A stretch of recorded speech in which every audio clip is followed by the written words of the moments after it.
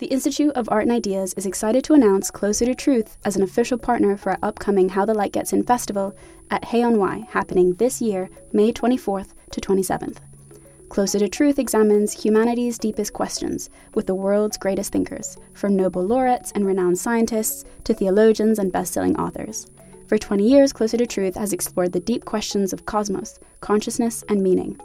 This year, host Robert Lawrence Kuhn journeys to new depths with their Philosophy of Biology season, exploring topics like evolution, race, alien intelligences, sex and gender, and much more. Get early access to full episodes from this brand new season by registering for a free membership at their website, closertotruth.com. Discover the fundamental issues of existence, engage new and diverse ways of thinking, and seek out your own answers with Closer to Truth.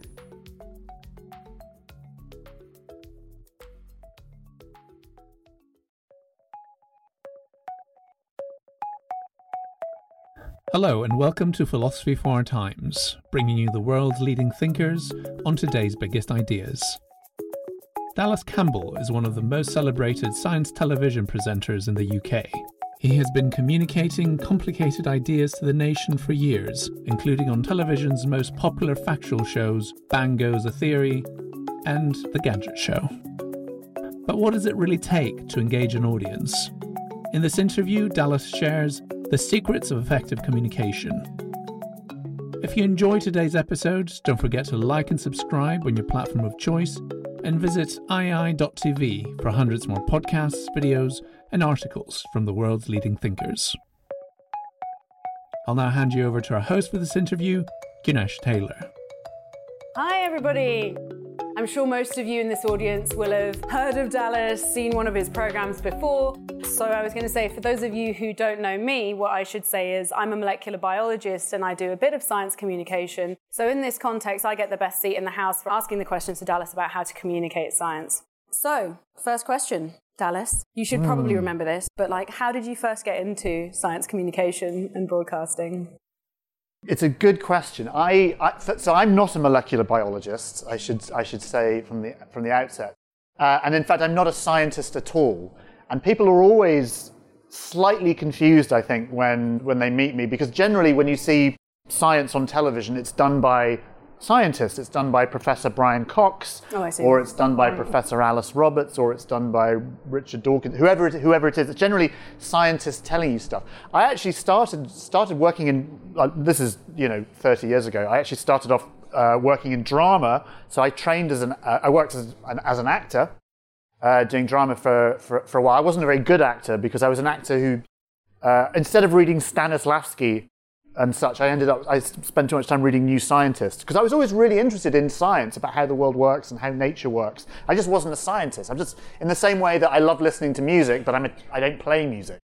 Or I like watching sport, but I don't actually play the sport. But somehow, I was always really confused that science is somehow sort of other. Why is it that if you're interested in science, people just kind of assume you must be a scientist? Anyway, I was living in America at the time, and I was in a bar, the Short Stop it was, I remember very clearly, with my friend Jonathan, and we were having just a discussion about science, and we were both actors, we both weren't involved in science or academia at all, and we had this conversation. We were like, well, why is it only scientists get to talk about science? Why don't we should do a show rather than Professor Ganesh telling you stuff. I've been promoted in the last 10 minutes. Telling you all about molecular biology. Why don't we get an idiot to go and find stuff out, like a kind of bottom up kind of science show? And this was 2003, actually earlier, 2001, so this is a long, long time ago. So anyway, we came up with this science show idea, and we thought, well, who's the idiot? Well, I'll do it, because I'm really bad at science. I don't have any science qualifications. I failed all my science O-levels, etc., etc. And so we did this show, and we managed to sell it to the Discovery Channel, bizarrely. We were like, okay, so we got to make the show for the Discovery Channel. And the premise of the show was each week Dallas goes on a mission to try and do an impossible thing. And it was called Dallas in Wonderland. And so mission one was, this week I'm going to break the men's 100 meters record. And then this week I'm going to journey to the center of the earth. And then this week I'm going to get abducted by aliens.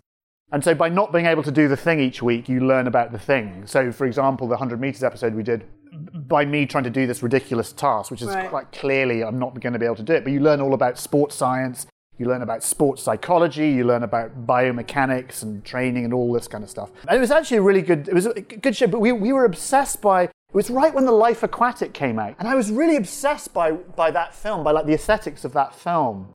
And Bill Murray in that film. And I really like the idea of just like a bunch of idiots kind of having adventures, and which is what that film was about. But also it's in that kind of Wes Anderson way, beautifully shot, wonderful color palettes, and the music was really amazing. And I remember the band Devo, who are this 80s pop band, some of you will remember Devo, the lead singer of, one of the members of Devo, Mark Mothersbaugh, does a lot of music and does all the music for Wes Anderson's films.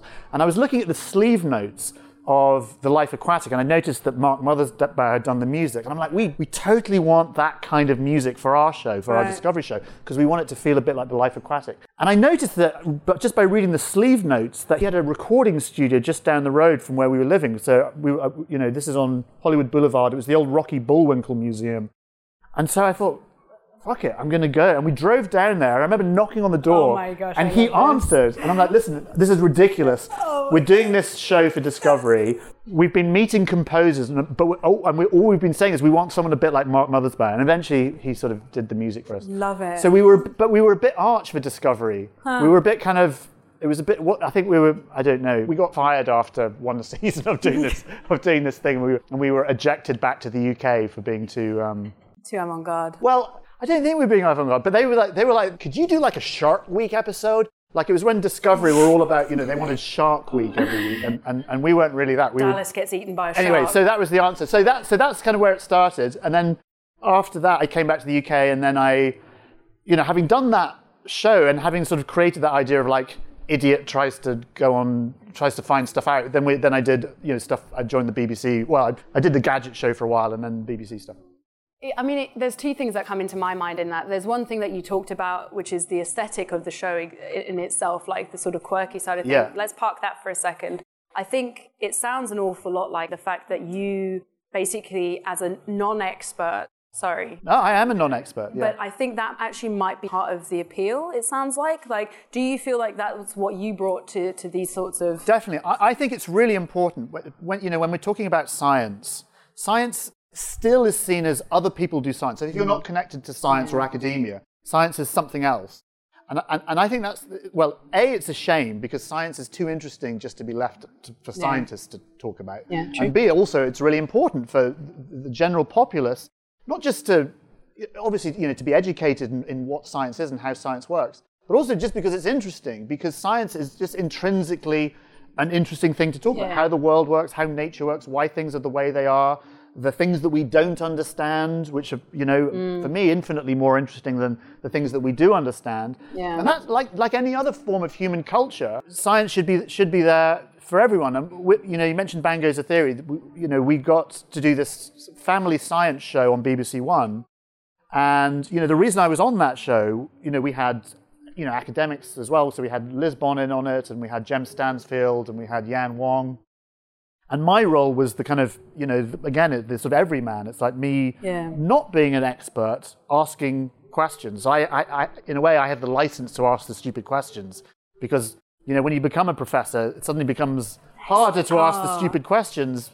But for me, it's okay to ask the stupid questions. Yeah, I mean, there's a whole separate talk to be had about why it's not acceptable for some people to ask questions, whereas for others. But it shouldn't be. It's ridiculous. It shouldn't be like that. We have a really silly culture of how we talk about science still, and our whole mantra of Bang Goes a Theory was like taking science out of the lab and into people's lives, and actually, giving people permission to feel like they're allowed to talk about science, because I think.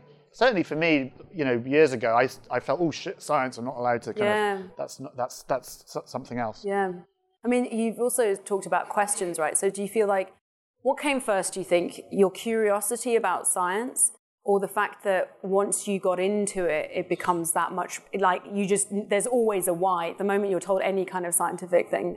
I think when I was at school doing science, I just didn't, it's not that I didn't get it, I didn't want to get it, because I saw science as the thing that those people did, and I was too busy listening to the Smiths. These people. Yeah, I was the Smiths, because it was the 1980s, so I was listening to the Smiths, and science was sort of over there somewhere. And it wasn't until, I guess, probably until my sort of early 20s. I mean, but then again, you know, even though science was over there, I grew up watching BBC Science. I used to love watching Tomorrow's World. You know, I was just fascinated by that. I used to love watching, like everyone, I watched David Attenborough, and I watched, you know, Connections with James Burke, and, you know, I grew up watching, you know, Apollo stuff happening because I'm of that age. So that was all in the background, and I found all that world very interesting, but I just didn't associate it with, you know, learning science. I didn't want to be a scientist. Yeah. In the same way that I like listening to Beethoven and I don't want to be a pianist. That's okay. I think it was sometime in my early 20s, actually, I chanced upon, actually it was the Royal Institution Christmas Lectures in, I think it was 91 or 92, and there was this guy presenting it whose name was Richard Dawkins. But I remember Richard Dawkins, this young, you know, rather attractive sort of professor, just talking very eloquently about evolution. And I didn't really understand how, like everyone else, I sort of had a basic grasp of it, but I didn't really understand it. And he just explained it so beautifully, so simply, so elegantly. And I remember watching this Christmas lecture, and it was like the windows opening and this kind of draft coming in. I was like, why did no one... it's so interesting. Why the hell did no one tell me that when I was at school? And so I became really, really fascinated by that. And I remember reading, soon after that, I read The Blind Watchmaker, one of his books, absolutely fascinating. And then I worked with a director, this guy, Ken Campbell, and I sort of helped him he was doing a series called Reality on the Rocks, which is like my own sort of idea. Ken Campbell tries to go on a mission to try and understand quantum mechanics. And so I got really interested in the kind of that world of crazy stuff we don't understand. And so, I just became really interested in the whys and the hows and the... Let's double down on that point. So what do you think it was about that, the style of that particular science communication thing that you saw? Like, let's drill down on the communication point. What is it that you think is successful or accessible or not? It was just simple. It was the simplicity of it. Like, behind any science, generally, there is a really simple idea that anyone can grasp. Even an idiot like me can grasp. And that's what I got. The wonderful thing about that particular lecture is that it wasn't... Very often, sometimes science communication, it gets obfuscated in a kind of word salad in order to make it look complicated, because somehow science must be complicated. Otherwise, because I'm far above that. You know, when we were doing Bang Goes the Theory, for example, that was a 7:30, just after the One show, BBC One TV show. Yeah. And our benchmark was, look, if, you know, my mum can't understand it, it doesn't go in the show. And that's kind of what it was. And we'd call my mum and like, do you understand this? And she'd be like, yeah, we understand that. And that's how it should be. But sometimes we get things like, oh, they're just dumbing down science. And I know anyone who uses the word dumbing down when they talk about science is a rude word. Because behind that is that idea that it's about making you feel superior. Yeah. And so for me, I make no apologies about just telling the simple story of whatever it is that we're talking about. I'm going to go completely off-piste here and take my privileges as the chair. So we've talked actually about, you know, we mentioned before about scientists maybe not feeling comfortable to be seen to not know the answer or asking questions. You've also said about this, like, needing to feel like, I know and I do the imparting. This is how I do my communication, just so you know, like this. But am I allowed to ask, have you ever felt while you were preparing any of these shows that there was any kind of just like, who is this guy? I think scientists who I really respect know, because like I say good scientists, like I don't mean in a kind of value judgment, but like proper scientists who have humility and are comfortable in their own skin. Bien dans sa peau, I think the French say, to be comfortable as one's own. They don't mind it. They're happy to sort of talk about and talk openly and talk plainly. It's the kind of scientists who are enthralled with themselves, like to sort of slightly obfuscate and like to sort of talk in a way that makes them sort of feel very superior. And actually, when I was doing Bang, and what I like to do, and the thing that I'm, I suppose, most proud of is making scientists feel comfortable about being human beings and actually just talking like a human being. And it's a problem with academia generally, because with academia, like most areas in life, everyone's worried about what's my boss going to think? I've got to say it like this, and I'm going to be misrepresented by the media and all this kind of stuff. Yeah. And actually, the good people, good communicators are people who don't worry about any of that stuff and just talk. It's why people like Carl Sagan was such a great science communicator, because he just talked like a human being, and we could all relate to it, and he would just tell you the story, and there was a simplicity and an ease to it. There wasn't any, it wasn't in any way self-serving. That's really interesting. But yeah, sometimes scientists can get a little bit, oh God, I'm going to be, I've got to, it's more, Yeah. And I like to be able to talk to scientists and hopefully get them just to chat. And, humor is a good way of doing that, and actually just try and be, not like funny all the time, but actually just speak in a relaxed way. Yeah, to see the lighter side of things. Yeah. The thing is about, science is, and part of the problem with science, and we've seen this through the pandemic, is, people get their scientific knowledge from people they trust, okay, and whose values they share. They don't get it from just being told facts. Facts is not a good way of understanding the world around you. Facts are facts. We're humans. We understand story. We understand shared values, shared experiences.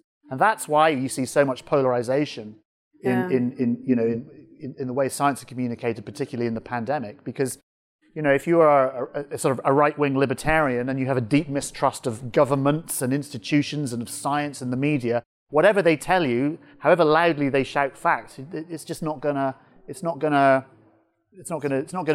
hit home. That's the issue. So I've always tried to sort of be a slight bridge between academia and the public. There's something interesting in that already. The idea of how people learn and the kinds of characters they're willing to learn from, actually. Yeah. And it's interesting you say about similarity, because this is just my personal opinion now, but if you can only learn from people with whom you agree upon with different things, you get into pretty hairy territory pretty fast, no? It's really difficult, but I think scientists and everyone needs to understand how human psychology works and why we sort of get ourselves into a mess, and why just shouting facts at people isn't going to change. The thing is, I spend all my time with scientists. I work with scientists, I work with academics, and I work in the media. So I'm naturally, these are people I trust because they're part of my tribe. But if you're not that, and if you have a deep mistrust of the media, and if you think scientists are all a bunch of liberal, elitists, and you're not that, then it makes sense, and people, and they're just talking to you like you're an idiot, then it makes sense that you're gonna have different values. So in that case, let's segue into this. If I was to say to you, Dallas, I ring you up, Dallas, I'm off to do a really tough gig. I need to try and explain to a really questionable audience, or I'm worried that they're not going to be there for it. And I want to tell them about whatever, genome editing human beings, let's say. Yeah. How do I, A, persuade them to listen to me? And B, the title of the session was how to get them excited about it, because that's like a different gradation. What would you be saying to me, apart from don't do it? No, I would say do it, and just be your natural charming self. It's funny. I went to a flat Earth convention in Birmingham a couple of years ago because I was As you do. Wait, because I wanted there's a backstory to this. Yeah, because I was really interested in this question. I was interested in why. Okay, well, here's a really interesting phenomena. Why is it? People weren't talking about flat Earth 10 years ago. Why are we suddenly talking? Why is everyone believing in the Earth being flat? And I went. And I was there with some PhD or postdoc astrophysicists from Imperial there. Actually, it's funny because I think most of the people there were actually people like me trying to figure out what the hell was going on. There's actually very few flat Earth. No, there was quite a lot of flat Earthers. Actually, it was set up by the psychologists. It was a honey trap for people interested in this kind of thing. But the interesting point was, and there was a challenge to a debate, not challenge, that's the wrong word, but there was agreed there was going to be a friendly discussion. And what was interesting was just how bad the postdocs were at explaining why the Earth was round. It was really difficult. And the reason it was difficult, because their points of reference or their evidence was things like NASA and the science and everything else. And the flat earthers, they're not anti-science. They can talk about gravitational waves, and they can talk about accretion disks, and they can talk about all the stuff. It's scientists they don't trust. So if I say to the flat earthers, look, here's a picture of Apollo, this was taken by Apollo 8, 1968, and it's the famous pale blue, the famous, blue marble shot, Earthrise, whatever. You can see it. And they're like, yes, but NASA's fake. So it's not the science they disagree, it's the scientists, it's the institutions. And that's the problem. And that, we saw it in Brexit, a mistrust, polarization of suddenly institutions that we used to take for granted. And of course, it's all been amplified by social media. So suddenly these disparate groups. I mean, it was funny that the show Dallas in Wonderland that we were doing, we did a show about journeying to the center of the earth. And the sort of act 3 of that show is a kind of joke. We went to see some people who believed the earth was hollow. And then, that was the kind of Louis Theroux-esque kind of end to the show. And actually, flat earth didn't exist then. People believed the earth is hollow. But it was such a fringe idea. But now, flat earth is, massive. It's like a huge thing because of YouTube, because of the way that social media algorithms are set up. These kind of disparate kind of ideas suddenly find themselves and they sort of gravitate towards each other and these movements grow. But no, it's funny because, you talk to the flat earthers, they'll tell you all the science and they'll talk to you about distances to horizons and the way that aeroplanes fly and all this of craziness. But they just don't believe in. So as soon as you say NASA, you're that's it. It's impossible to argue somebody out of an illogical situation if logic didn't get them there to begin with. So yeah, no, that's really interesting. I mean, obviously, I do science, and I feel one of the things that's happened in the last few years. That's such a pretentious thing to say as well, isn't it? I do science. I don't mean it in that way. I'm sorry. I mean, as in, I'm a scientist professionally, but I think one of the things that's happened in the last few years is because there's this sort of increasing trend of mistrust in science and science institutions in particular. There's this sort of you should go out there and it's your job to fix this to the scientists. There's increasing pressure on the scientists to get out there and do their best. But as you've kind of alluded, they aren't always the best at doing that. And then there's this sort of disparity between is the gap between the mistrust and the fact that, scientists are the ones doing this thing so large that you do actually need, I hate to use this phrase, but a middleman. Do you actually need somebody? Do you need a vector, a cleansing system so that they don't have to mistrust you? Or what do you think? I think it's a bit of everything. I think for scientists, I think this idea of outreach was a bit frowned upon. If you were a serious scientist, a decade ago and you did outreach, it was seen as a little bit kind of, serious scientists don't do that. Yeah. I think that's definitely changing and for the better that serious scientists are expected to kind of go out and talk to the public. And not in a kind of hectoring, lecturing way, but just talk about it. I think we have a fundamental problem in that I think very often people don't really understand what science is. I think people tend to think, or people who are perhaps a little bit anti-science, and I'm using, it's probably the wrong term, but they think of science as a kind of a book of facts, as this is authority, we tell you stuff. Science isn't that. Science is just a verb. It's a way that you do, it's a method. It's a way that you kind of explore the world. It's not about facts and things. When I see anti-vaxxers and stuff online going, oh yes, but science said masks didn't work, and now they say masks do work, as if that's No, that's what science, it doesn't know anything. Science looks at the best data at the time, and then it changes its mind all the time. And I think people very often don't really understand that because they think of science as the science of school lessons. They think of science is facts, this is what it is. This, that, and the other. And science is constantly changing its mind because that's what science is. Yeah. It's a filter. It's a lens on which we see the world. The idea is it's free from your biases and my biases. It looks at data coming in and it makes assumptions until better data comes in, then it changes. And people still, I think, very often see that as somehow a flaw. But also, we've talked about human psychology. I think it's also kind of a bit uncomfortable for a lot of people because a lot of what science is about is saying, yes, probably, kind of. It is like this to the best of our ability. There's no clickbait title, or there shouldn't be in science. Uncertainty is the engine of science. There you go. Uncertainty is what... clickbait title right there. It is. It is. But it's true. Uncertainty is what makes science work. It's what science is. It's how... And what scientists do all day is try to sort of manage that uncertainty and try to kind of figure out, how can we make the error bars less, if you like. And it's nothing more than that. And the problem is when scientists start lecturing, especially if it's, if you're lecturing, people with perhaps different values or different ways of seeing the world than you are, then what you do is you make them assume a sort of authority, and people become resentful of that.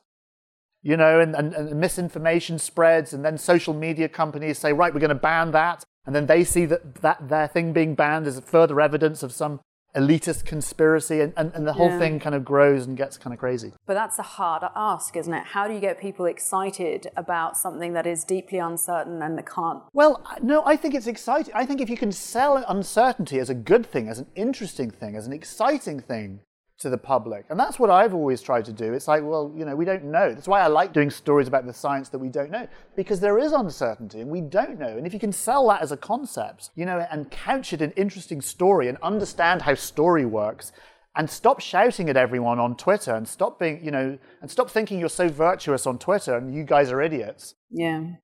Then you that has to stop. That whole kind of, everyone thinks they're in the right. Everyone thinks they're the virtuous ones. Everyone with their sort of, look at me being kind, and everyone needs to just kind of calm down and actually start kind of slightly building bridges, I think. Amazing. With that, I'd like to thank Dallas for his time. Thank you, everyone who came today. And keep the conversation going. Thanks for listening to this week's episode of Philosophy for Our Times. If you enjoyed today's episode, don't forget to like and subscribe on your platform of choice, and visit iai.tv for hundreds more podcasts, videos, and articles from the world's leading thinkers.